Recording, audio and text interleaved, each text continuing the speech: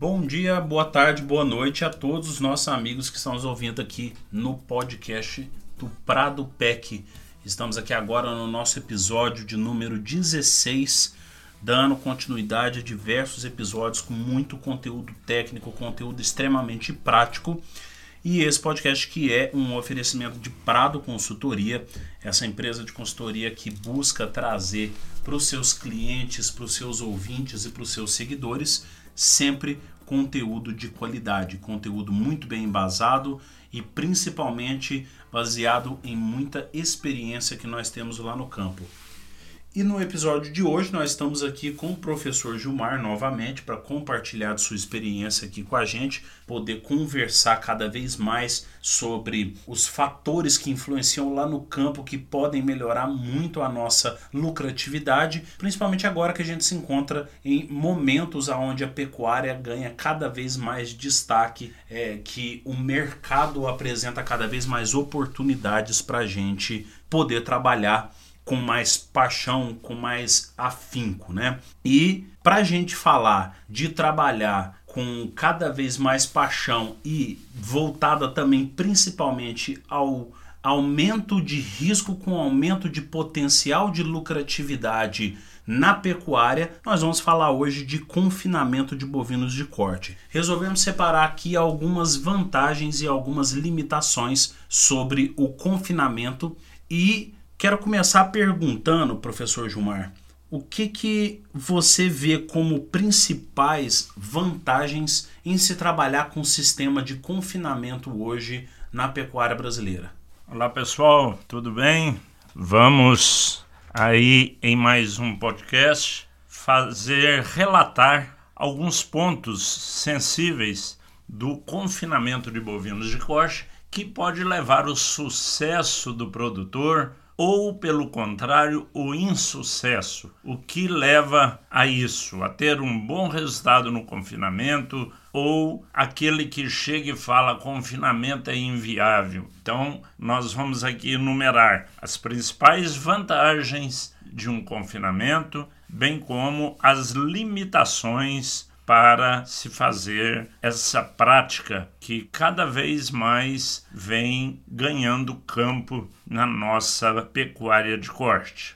Bom, dentro das principais vantagens, Neto, que eu acho do confinamento é a produção de carcaça com um acabamento ótimo. O frigorífico sempre, às vezes nós achamos até que o frigorífico é enjoado, que é uma carcaça que tenha no mínimo 3 milímetros de gordura no acabamento, que tem uma capa de gordura em toda a carne. E isso não é enjoamento, entre aspas, do frigorífico. Isso é uma exigência do mercado. O mercado quer uma carne de qualidade. Nós, quando vamos adquirir uma carne, nós queremos uma carne de qualidade. Então, essa camada de gordura, chamado acabamento da carcaça, que é dada somente quando o bovino chega na sua fase final de crescimento, de ganho de massa muscular, de carne, somente no final que ele passa a produzir essa gordura, ela tem vantagens aí muito fundamentais na qualidade da carne. Uma das principais é a característica de isolante. A gordura isola a carne da queima pelo frio. Essa carne, quando é abatido o animal, ela entra para uma câmara fria para ser conservada. Se ela não tiver a camada de gordura, ela vai queimar. Já viram uma carne num açougue, quando não tem gordura, o aspecto fica ruim, uma carne escura, queimada, seca. Então, isso é o fator isolante da gordura. A gordura é um excelente protetor da qualidade da carne, até mesmo da oxidação. A carne não perder o valor nutritivo que ela está protegida pela capa de gordura. Em segundo lugar, essa gordura ela proporciona uma melhor suculência e paladar na carne. A carne fica mais macia mesmo que fale a gordura faz mal à saúde, que são assuntos aí que nós não vamos entrar em questão, mas quem está comendo uma carne e quer comer uma carne mais magra, ele pode comprar a carne com a capa de gordura, fazer essa carne e retirar a gordura. Ele vai ter uma carne macia, uma carne de boa qualidade e não precisa comer o excesso de gordura. E até mesmo que a gente, essa questão da gordura relacionada à dieta nossa, né, ela já vem até caindo bastante por terra, porque tem diversos estudiosos que, inclusive, na redução excessiva de carboidrato, eles vêm recomendando até o acréscimo da gordura para substituir essa fonte direta de energia. Mas, continuando, né, professor, até uma questão de que você estava falando da grande exigência dos frigoríficos para receber essa carne lá no frigorífico, para adquirir a carne, a tendência é aumentar isso daí, né, professor? E até mesmo o produtor, ele ser remunerado por essa melhora que acontece na qualidade da sua carne, com a qualidade do produto que ele entrega para o frigorífico, né? Justamente. Hoje nós já estamos presenciando isso. O frigorífico tem os vários níveis de acabamento de carcaça e remuneram por você atingir aqueles níveis. Então, muitas vezes chamado de farol vermelho, farol amarelo, farol verde, e outras nomenclaturas, mas isso tudo é uma maneira de valorizar esse animal que está bem acabado. Mas, professor, e uma coisa que a gente ouve muito a campo, né? Ainda existem muitos pecuaristas mais tradicionais que insistem em castrar os animais, né?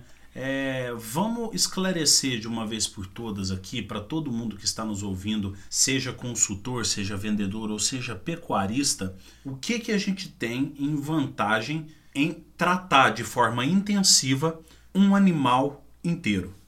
Pois essa é uma questão muito discutida nos últimos anos, porque a pesquisa veio na frente mostrando que o animal que não é castrado, o animal dito como inteiro, ele ganha mais peso, porque o hormônio masculino, a testosterona, é um hormônio anabolizante. O que é isso? O anabolismo é a retenção de nitrogênio, a economia de nitrogênio da dieta, fazendo com que o animal ganhe mais peso, mais músculo principalmente.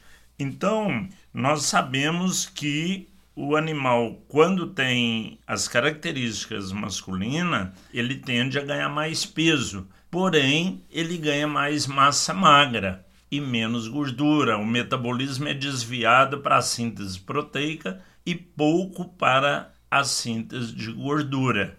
Ora, o grande entrave desse ponto de vista, boi castrado ou boi inteiro, é que os frigoríficos, como estavam sempre acostumados a comprar boi de criações extensivas, esses boi 99% criados somente pasto e sal mineral no coxo. Então, realmente, um boi criado somente no pasto, com mineral no coxo, ele vai ter uma dieta aí de pastagens, quando em qualidade muito boa, de 60% de NDT, de nutrientes digestíveis totais. Seria uma pastagem top, muito verde, com muita folha.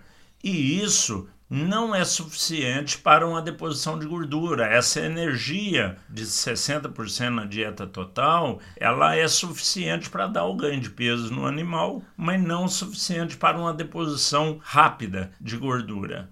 E a pesquisa na nutrição foi mostrando, e hoje nós estamos bem cientes disso, de que o boi suplementado com alimentos de concentração energética alta, como milho, como algumas oleaginosas, um caroço de algodão, um girassol, uma soja, ela pode ingerir dietas com 80%, 82% de NDT, de energia e, dessa forma, depositar a gordura de forma significativa e bem favorável ao acabamento do animal em 90 dias de coxo. É o que acontece no confinamento hoje. Então, os confinamentos nós trabalhamos com dietas com altas concentrações de energia e a carcaça do boi consegue, mesmo ele inteiro, usar a vantagem do hormônio masculino para ganhar muita carne e usar a vantagem da ração concentrada em energia para ganhar cobertura de carcaça mesmo inteiro. Professor, uma das vantagens bem marcantes aí do confinamento é a questão da produção intensiva, né? A gente tem um direcionamento de outros níveis de suplementação com produções aí de 3 a 5 arrobas em um ano, 6 arrobas em um ano, à medida que você vai aumentando o nível de suplementação, passando por um proteinado, até uma produção aí entre 10 e 12 arrobas por ano. O que você acha que o tratamento intensivo voltado aí para o confinamento, que é o nosso foco de hoje, tem a mostrar de vantagem frente a esses outros níveis de suplementação que nós temos disponível no mercado hoje? Boa pergunta, porque uma das grandes vantagens do confinamento é você fabricar, produzir grande quantidade de carcaça por dia. Então, em média, os confinamentos conseguem, quando bem conduzidos, produzir 1 quilo de carcaça ao dia. Então, isso significa 30 quilos de carcaça ao mês, de carcaça, peso morto. Isso aí significa 2 arrobas por mês. Normalmente, os confinamentos são conduzidos durante 90, 100 dias, que coincide com o período seco, e coincide com o período para acabamento da carcaça. Maior parte dos confinamentos trabalham com esse protocolo, 90, 120 dias do animal fechado. Então, esse período permite o animal ganhar 6 até 8 arrobas, ou seja, 2 arrobas por mês. Em apenas 90 dias, ganhar 6 arrobas. Você coloca um animal de 14 arrobas, daí 90 dias você está vendendo ele com 20 arrobas. Então, a produção que você levaria quase um ano para fazer a pasto, é claro, tem que ter um desembolso maior, um pagamento para isso, mas ele é compensatório, porque o retorno é muito rápido. Sem contar que a gente não tem o custo de pastagem, né, professor? O operacional, ele eleva bastante, mas a gente acaba que consegue, só por economizar espaço na fazenda, que é uma coisa que nós vamos falar bastante aqui hoje, a gente já consegue melhorar bem esse sistema de produção. Uma pergunta que a gente sempre recebe bastante, que a gente sempre bate muito em cima junto com o produtor. Essa estratégia, ela tem uma influência positiva em termos mercadológicos também, por se estabelecer principalmente na entre-safra? Sim. É uma das grandes vantagens do confinamento, é produzir carne de qualidade numa época em que o mercado está com uma oferta pequena. A lei da procura e da oferta, ela é o que mais regula o preço da mercadoria. Toda vez que vamos dizer que a procura, a demanda seja constante, né? Tem épocas do ano que é um pouco maior, época menor. Final de ano, por exemplo, a população entrou dinheiro no mercado de um 13º, das férias, no final de ano, o consumo de carne sobe. Apareceu festa, Natal, Ano Novo, festas de finais de ano, festa de empresas, de famílias. O consumo de carne é o primeiro a se manifestar. E a carne bovina, para o brasileiro, que consome 80% da carne bovina que ele produz, hoje um pouco menos que isso, que a exportação vem aumentando, mas é um volume muito grande. Qualquer fator, por exemplo, época de eleição, que se coloca dinheiro nos partidos para propaganda política, a gente sempre correlacionou que o consumo de carne sobe, porque o pessoal recebe para trabalhar na política, o pessoal de baixa renda mesmo, um trabalho ali de rua, ali no dia a dia, e compra em carne. Então, tudo que entra a mais de dinheiro no bolso, o brasileiro quer fazer um churrasco. São todos os eventos que a gente tem, né, de aumento, tanto o esperado quanto o inesperado de renda, né, aquela renda que ela aparece esporádica para o brasileiro. A gente costuma ter um impacto direto aí, né, na venda de carne, no preço das carnes. A gente tem, por exemplo, também quando são eventos em que o brasileiro economiza para fazer a compra específica, como o final de ano, né, que aumenta a quantidade de festas. A gente observa sempre uma oscilação positiva também no início do mês, após o período de recebimento, né, do pessoal, quando recebem das empresas, os carteira assinada, ou quando por algum contrato alguém recebe um dinheiro a mais. A gente sempre percebe esse aumento aí, exatamente por isso, né? O brasileiro recebe mais dinheiro, ele compra carne, principalmente carne bovina. Justamente. E por outro lado, a gente tem o período em que as pastagens não oferecem condição para a produção dessa carne, que é o período de inverno brasileiro, período seco, frio e seco, na maioria das regiões. Então, nessa época, as pastagens são de baixa qualidade. Nós temos aí nas melhores, nas regiões que secam menos, 60, 90 dias de seca. Regiões que secam mais, 6 meses, 180, 200 dias de seca.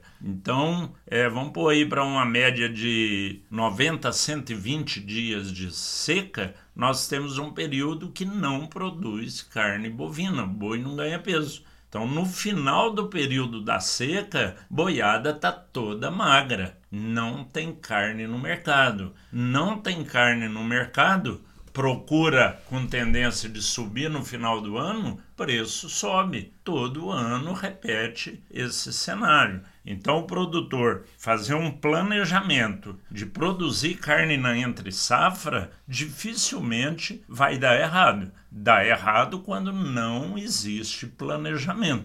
Interessante isso, que além da gente estar falando de um aspecto mercadológico, o senhor tocou num assunto aqui que é muito importante da gente discutir também. Como que fica o manejo das pastagens nessa época, professor? Porque o confinamento, de certa forma, ele traz uma vantagem para a gente poder melhorar o planejamento do manejo das pastagens, né?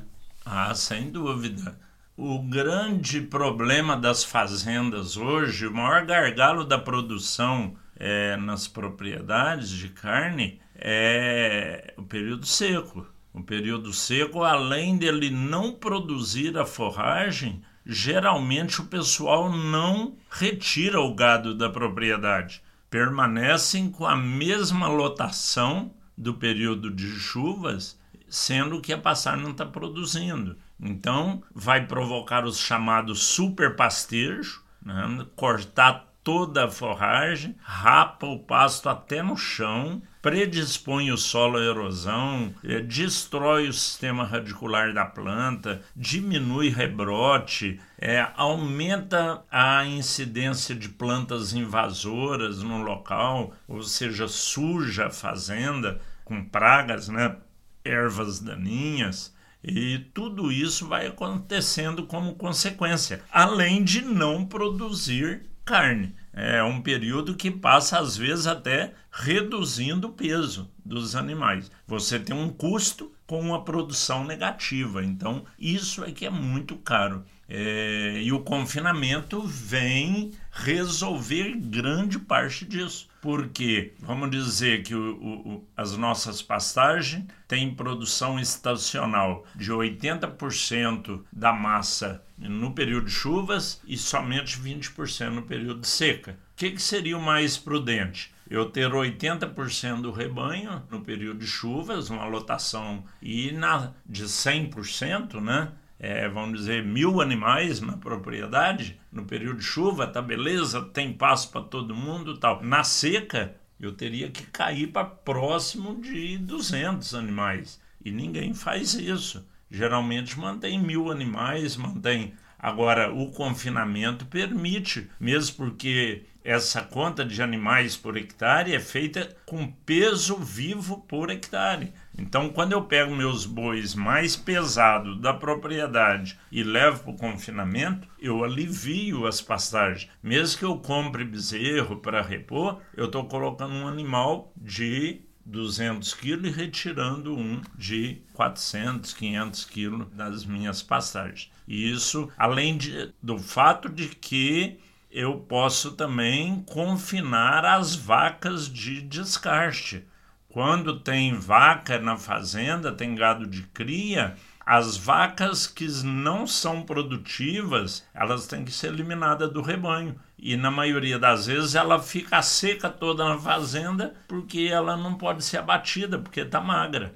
O frigorífico não quer essa vaca, que é um animal gordo. Como que engorda numa época que não tem comida? Confinamento. Então, resolve-se todo o problema do manejo das pastagens. O que é ótimo porque a gente continua aproveitando a estrutura, né? Já que o custo fixo de um confinamento ele tende a ser mais alto um pouco, principalmente confinamento convencional, a gente aproveita de toda forma possível, né? Podemos colocar vacas, podemos colocar esses animais que a gente tem a tendência de direcionar eles para um descarte que antes seria pasto, a gente aproveita para intensificar fechado sem danificar nenhum pasto. E a gente pode preservar o pasto no período da seca. Até falando em termos de saúde de solo, né, que a gente está falando aqui dos pastos nesse período da seca, o manejo de pastagens, outra coisa que ajuda também muito é a viabilizar a integração lavoura-pecuária, né, professor?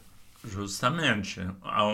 Onde eu tenho lavouras, agricultura na região, o confinamento é o casamento perfeito com a lavoura. Imagine que o produtor está produzindo milho e soja. Falando milho e soja porque são os mais cultivados, mas tudo que se produz de grãos utiliza na alimentação animal. Então o produtor produziu o seu milho e ele tem a opção de vender o milho no mercado numa época de safra, que às vezes está com preço relativamente baixo, ou a opção de transformar esse milho em carne num confinamento.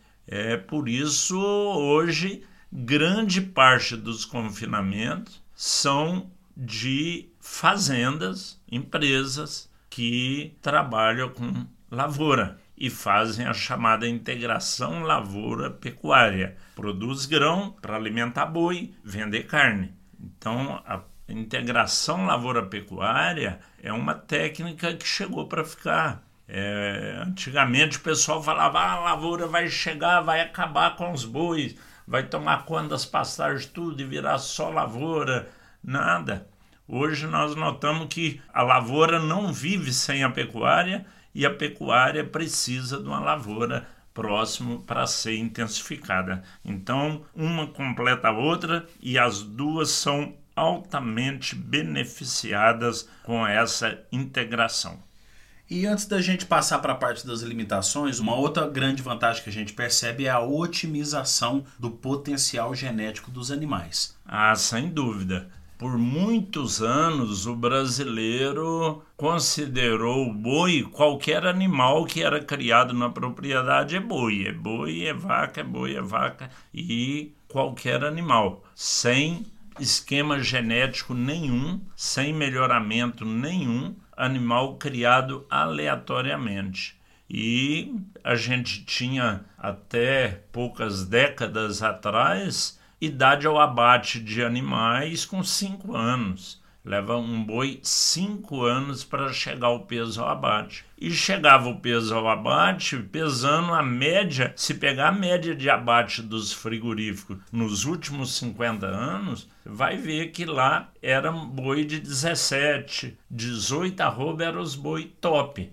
E levava 5 anos. Hoje nós chegamos aí a boi de 20, 21 arroba com 2 anos de idade. Então isso devido ao melhoramento genético associado à alimentação de boa qualidade, o manejo, aquele tripé da produção que a gente tanto fala. Muito bom. A gente falou de algumas das vantagens, né? Até mais ao final do podcast nós gostaríamos de fazer até um convite para quem acha que possam ser discutidas mais outras vantagens de forma cadenciada. Quem sabe a gente faz até um episódio número 2 aqui do vantagens e limitações. Mas agora passando para a parte de possíveis limitações. O que eu venho percebendo, professor, é que como o confinamento ele é um sistema que depende muito do planejamento, então boa parte, se não todas as limitações, dependem diretamente da qualidade de planejamento que o produtor teve, né? Começando aí pela compra de animais e aquisição de matéria-prima, né? Neto. A falta de planejamento eu acredito que 90% das causas do insucesso no confinamento. Então, geralmente, quando o confinamento não foi bem, não houve planejamento. A gente vê muito isso. Por exemplo, a gente vê grandes empresas entrando no mercado porque viu que confinamento está bom e aí entra comprando boi de última hora para fechar esses boi e engordar no confinamento.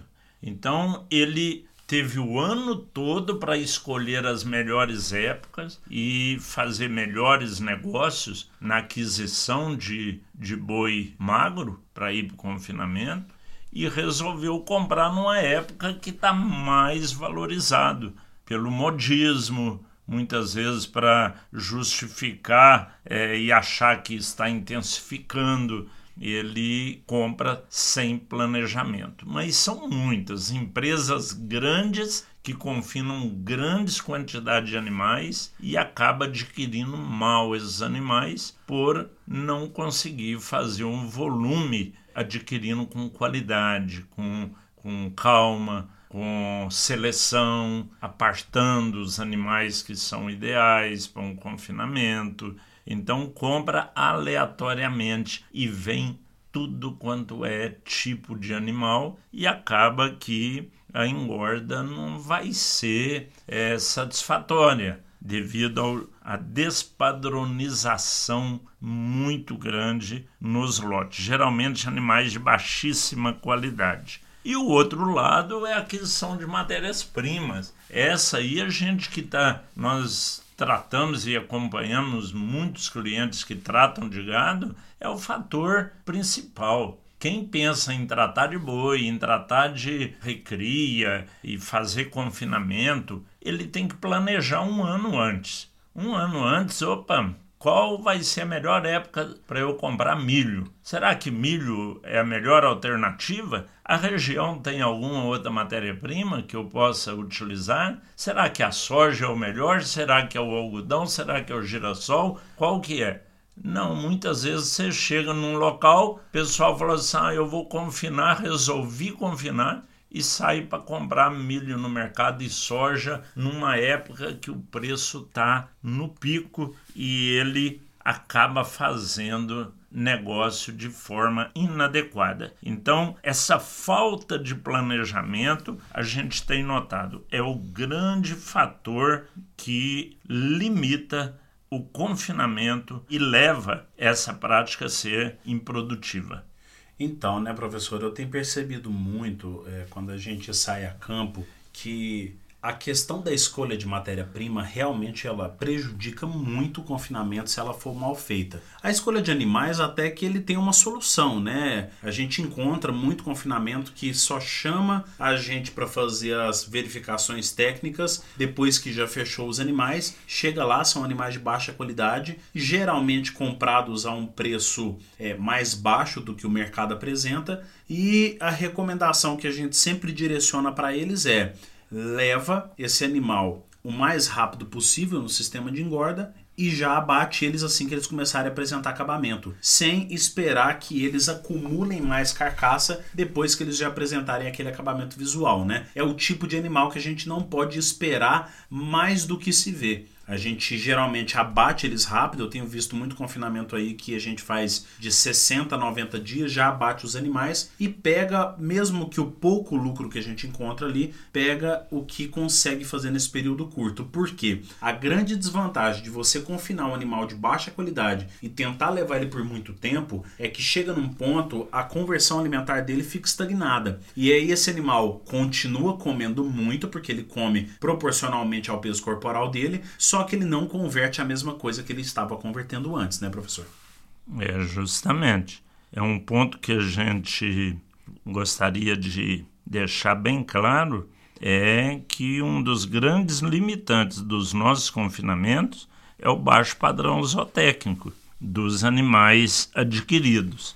Muitas vezes nós trabalhamos, igual você falou, com animais de baixo padrão e que ainda assim são lucrativos, porque você não pode esperar produzir muita carcaça nesse animal. É passar com ele mais rápido, 60 dias, 70 dias, já deu acabamento, já vai embora. E normalmente eles são adquiridos com preço menor e acaba ainda sendo lucrativos. Mas a tendência desse mercado é reduzir e acabar. Tá? Porque não tem como um animal que come 10 quilos de dieta produzir 1 quilo de carcaça e o outro animal come os mesmos 10 quilos de dieta produzir 600, 700 gramas de carcaça. Esse animal vai ser cada vez menos eficiente e menos lucro vai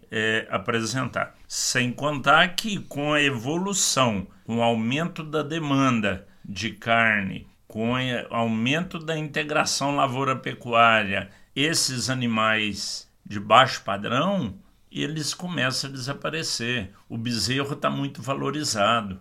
Hoje nós temos arroba de boi de 200 a 210 reais, a arroba de bezerro está quase 300 reais. Então o bezerro está muito valorizado. Isso estimula o produtor a produzir bezerros de qualidade, bezerros pesados, e isso é bom para o confinamento. Eu, desde quando eu comecei a trabalhar há 37 anos atrás, trabalhando nessa área, que a gente falava, o boi vai caminhar para ficar igual o frango e o suíno.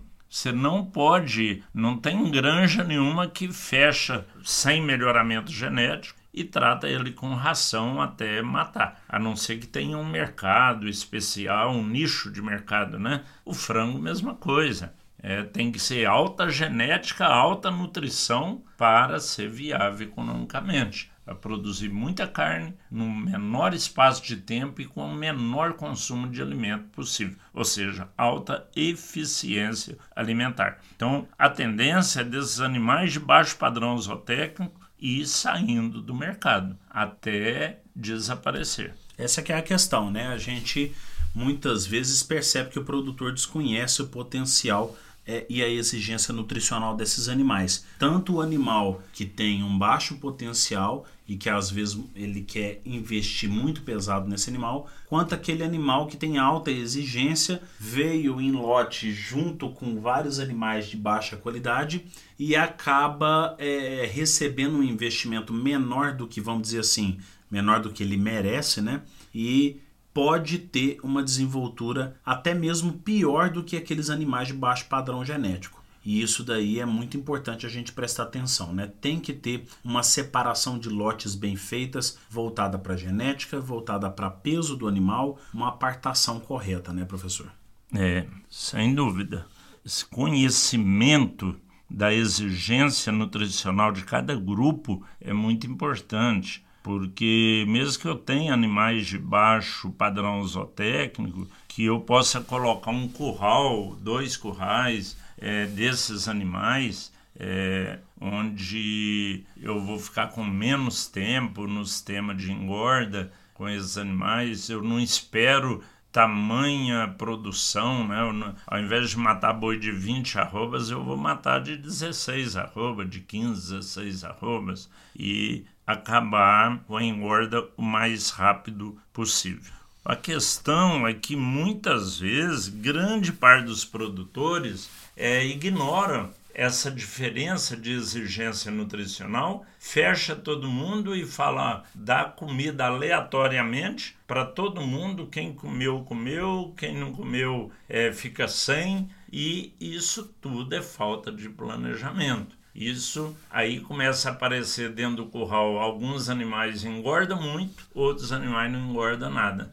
Isso a gente vem reduzindo isso dentro das propriedades que fazem confinamento. O produtor está cada dia mais consciente, mesmo porque mexe no bolso, né? A dieta é cara. Hoje uma dieta de confinamento é praticamente R$10 por animal dia, né? É caro, o desembolso é alto. Em 30 dias você gastou R$300 por animal. Eu tenho que produzir 2 arrobas. 300 dividido por 2 arrobas, eu tenho R$150 o custo da arroba. Mais um operacional, uma coisa de mão de obra, equipamento, depreciação de equipamento, R$160 a arroba produzida, né? É claro que tem gente que consegue fazer menos que isso, mas tem gente que não consegue fazer nem por esse valor. Então, tudo isso chama-se planejamento. E aí, professor, a gente estava falando mais cedo, né, sobre a falha de planejamento na aquisição de matéria-prima. O que esse alimento de baixa qualidade pode trazer de dificuldade de manejo, pode trazer de malefício ou de prejuízo para o confinamento? Pois é aquele famoso barato que sai caro. É muito comum a gente encontrar em algumas regiões o pessoal achar que o boi come qualquer coisa, que o boi consegue pegar pior dos alimentos e transformar em carne de boa qualidade, rapidamente ganhando muito peso. O boi é um animal fabuloso, ele consegue transformar fibra de baixa qualidade em carne, mas para você ter uma produção ótima, você tem que ter um equilíbrio entre proteína, energia, minerais, vitaminas, promotor de eficiência alimentar. Então não dá para pensar em fazer um confinamento com uma comida aleatoriamente. Eu achei uma soja barata, ardida, e o que o senhor acha de eu dar para os meus boi? Olha, a soja barata ardida já falou que não presta. E o que acha para dar para os boi, né? Então você quer ter uma produção eficiente e quer usar um alimento duvidoso. Eu comprei um milho que está carunchado, mas saiu quase a metade do preço. Olha, o caruncho come só o amido do milho. O amido é mais de 80% do peso do milho. O caruncho comeu o amido, o que sobrou? Esse é metade do preço, ficou mais caro do que qualquer alimento. E se a gente chama o milho de alimento energético, o amido é o grande responsável por isso, né? Justamente. Então, o boi tem que comer alimentos de alta qualidade. Pode ser um subproduto? Pode. Tem subprodutos. Nós podemos usar bagaço de cana, que não tem nutriente nenhum, como fonte de fibra para fazer o animal ruminar. Hoje nós utilizamos até casca do algodão para fazer o animal ruminar. Utilizamos raspa de mandioca, palha de café, polpa cítrica, subproduto de indústria do etanol, né? Os DDG, DDGS, farelo de algodão, de girassol, de soja, mas tudo que são alimentos de ótima qualidade, em que você tirou parte do nutriente e que você vai compensar com outro alimento. Por exemplo, eu tirei o amido do DDG, que é o subproduto da indústria do etanol, com milho, né? A indústria tira o amido para fazer etanol, mas a proteína concentra. Aí eu uso a proteína dele com o amido do milho. Então, uma coisa vai compensar a outra. Eu não posso querer achar que o alimento está barato, que o boi vai comer só aquele alimento, coloca de forma desbalanceada e aí os resultados são péssimos. Então, Neto, o que a gente fala, tem que ter orientação, o produtor tem que procurar um profissional, um especialista na área de nutrição animal e fazer uma simulação, um balanceamento da dieta de forma antecipada. Depois, quando for fechar os bois, vamos rever, vamos readequar de acordo com o padrão genético, de acordo com a qualidade da silagem, se achou milho, se achou sorgo, se foi algodão, se foi soja, fazer uma readequação de toda essa matéria-prima porque eu não posso errar na nutrição. Eu tenho que ter uma dieta 100% eficiente. E uma dieta confiável, né? O negócio não é nem tanto qual o material que você vai escolher para fazer a sua dieta, mas o como você vai utilizar e balancear esse material. Nós podemos citar de exemplo aqui, como o professor disse, uma dieta que ela tem um custo diário de R$10, que gera um custo mensal aí de R$300. Se a gente colocar a produção de 2 arrobas, só o custo alimentar por arroba produzida vai ser de R$150. Agora vamos supor que a gente resolveu fazer uma economia para baixar isso daí para R$270 por mês, que é uma economia que na visão do produtor ela é uma economia fantástica, que ele vai conseguir reduzir muito o custo dele, só que ele fica com a expectativa de ter um resultado semelhante. E na verdade, que inclusive eu presenciei há poucos dias atrás, a produção média que ele teve nos lotes por causa da baixa qualidade do produto que ele estava colocando no coxo foi de 1,4. Então se você pegar essas 270 por mês e dividir pela produção de 1,4 arroba, você tem uma arroba produzida a R$ 192,85. Justamente. O barato que sai caro. Exatamente. E aí, para a gente fechar essa parte de limitações que a gente tem no sistema de produção em confinamento, a adaptação. A adaptação ela exige muito conhecimento por parte do produtor. Por isso que a gente sempre recomenda que os produtores tenham um acompanhamento técnico. É necessário que se tenha um acompanhamento técnico ou que você tenha conhecimento ou experiência com confinamento previamente, porque a adaptação é exatamente o principal gargalo. É onde você vai fazer o seu animal decolar na produção ou você pode atrasar e muito o seu confinamento. Professor, conta pra gente um pouquinho o que pode dar de errado com um confinamento que tem falhas no processo de planejamento da adaptação. Olha, ela é fundamental. Para começar, quando você traz um boi de um pasto, geralmente até de uma região diferente, de uma fazenda diferente, um manejo totalmente diferenciado, e fecha ele dentro de um curral, você já está provocando um estresse enorme nesse animal. Está tirando esse boi do ambiente natural e colocando num ambiente confinado. Já começa por aí. A ingestão de alimento dele agora não é natural mais. Ele vai sair de um pasto fresco para uma silagem, um pasto conservado. É uma lata de conserva, uma silagem. Então, eu tenho que ter critérios. Tem que começar lentamente, aumentar a ração devagar aí durante umas 3 semanas. Por isso que primeira coisa que nós fazemos quando vamos fechar um confinamento, dieta adaptação. De 1 a 21 dias de confinamento é uma dieta com mais fibra, menos ração, para que o animal vá se adaptando.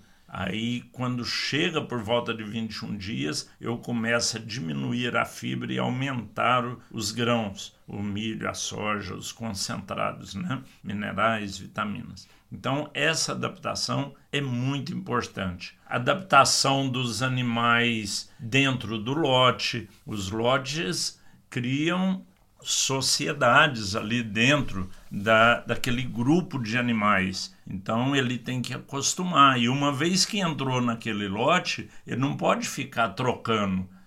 Eu vendi 10 bois de cada curral, agora eu pego 3 currais e junto faço um. Isso você destrói, começa um período de adaptação tudo novamente. Então, a gente tem que fechar aquele curral que sabe que quando for matar, quando for para o abate, vai aquele curral todo pronto para o abate. Mesmo que eu retire os mais gordos, mas deixa o que ficar dentro do curral.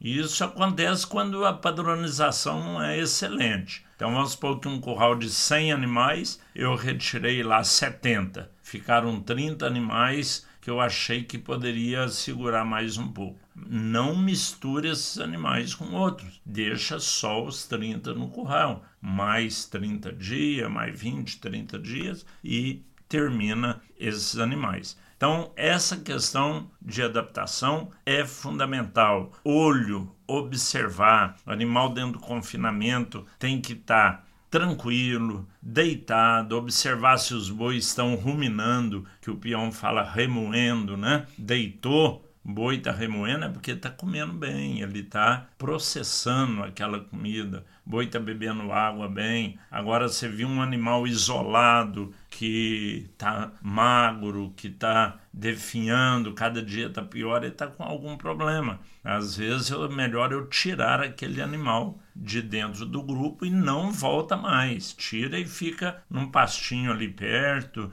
Normalmente em confinamentos maiores a gente tem um pastinho ali perto que vai soltando algum animal que não adapta e levando uma suplementação no pasto para ele. Mas essa é a forma. Fez uma adaptação bem feita, em torno de 3 semanas os animais já estão consumindo aí no topo da curva de consumo e vai embora. É só colocar comida, manter os cuidados e 90, 120 dias tá levando tudo para o abate, tudo gordo, de forma eficiente, viável economicamente.